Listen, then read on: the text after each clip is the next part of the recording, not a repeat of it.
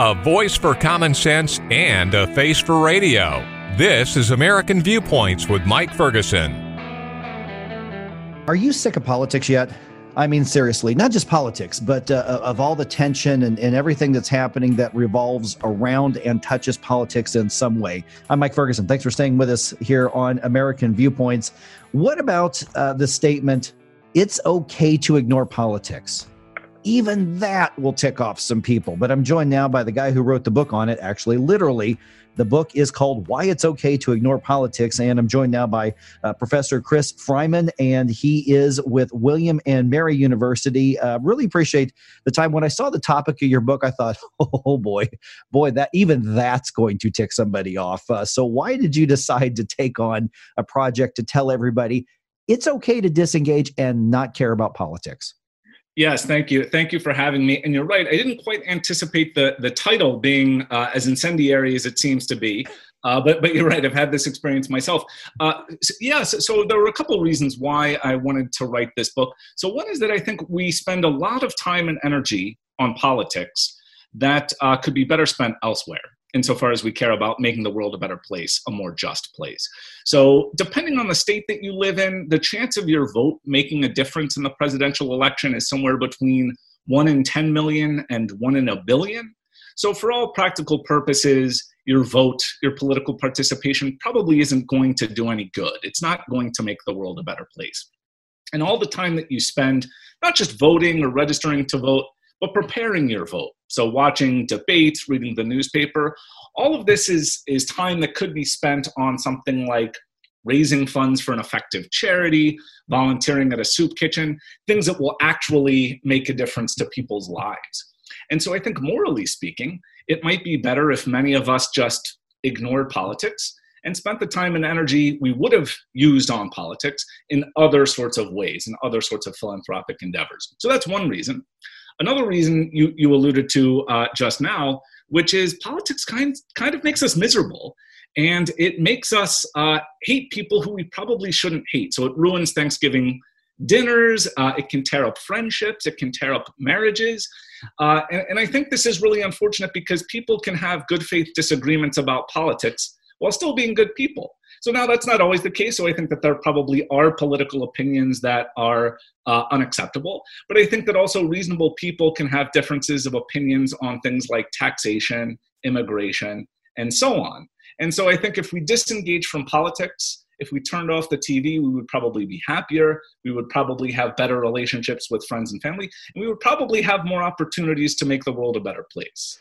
One of the things that mathematically speaking, and for instance, you said whether your vote's going to change the presidential race mathematically, I don't think anybody can argue with that. But at the same time, you're often voting for your state representative, you're voting for your state senator, in April, in many states, you're voting for the mayor or the city council person, and one vote actually can make a lot of difference there. So even if we put too much focus on the presidential race, isn't there a case to be made that those local races actually can be changed if too many people disengage, and you could have somebody who opposes what you want get in because a small number of people choose to disengage? So what about the local angle of elections and getting out to vote? Right. So I think the odds of your vote making a difference in a local election are higher, although one offsetting downside to that is that the impact of a local election is smaller. So for example, if your vote tipped the scales in the presidential election, that would have a monumental impact.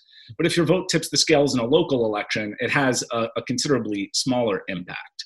And so I think it's possible that if you think there's a decent chance that your vote might actually tip the election, that would be a reason not simply to cast the vote, but also to spend a decent amount of time preparing your vote. So researching the different candidates, trying to get a sense of the issues and so on. I think that would be fine.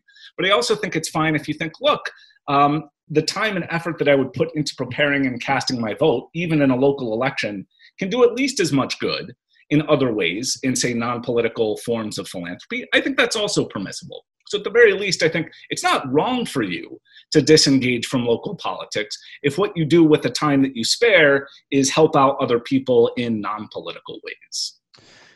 Are we having this discussion right now, which again, the entire idea, why it's okay to ignore politics, probably, especially on the news talk stations that carry this program, probably just made people do a double, triple, or quadruple take. Like, what are you talking about? This is what we do in America. If our politics weren't so unhealthy and if they weren't so toxic, would we still have room for a conversation to say why it's okay to ignore politics? Because at this point, we're so tribal. It's team red, team blue, which might as well be just, just two bands of warriors, and things have gotten physical now over politics, and people are literally dying in the United States. If we were in a more healthy place in our conversation, would we have more of an argument to say, you know what, you really should have a say in this. You really should vote. But at this point, because it's become so destructive to so many people, are we shifting our conversation away? Not that we haven't had, tense times in our country before. Yeah, so I think that the current state of politics in the United States gives us more reason to avoid politics than we might ordinarily have. So one thing I talk about in the book is some recent evidence about polarization and just really sort of extraordinary findings about what party members think of out-party members. So there's really shocking research about how non-trivial numbers of partisans think that it would be a good thing if members of the other party just died. And that, to me, is a really frightening situation that we're in.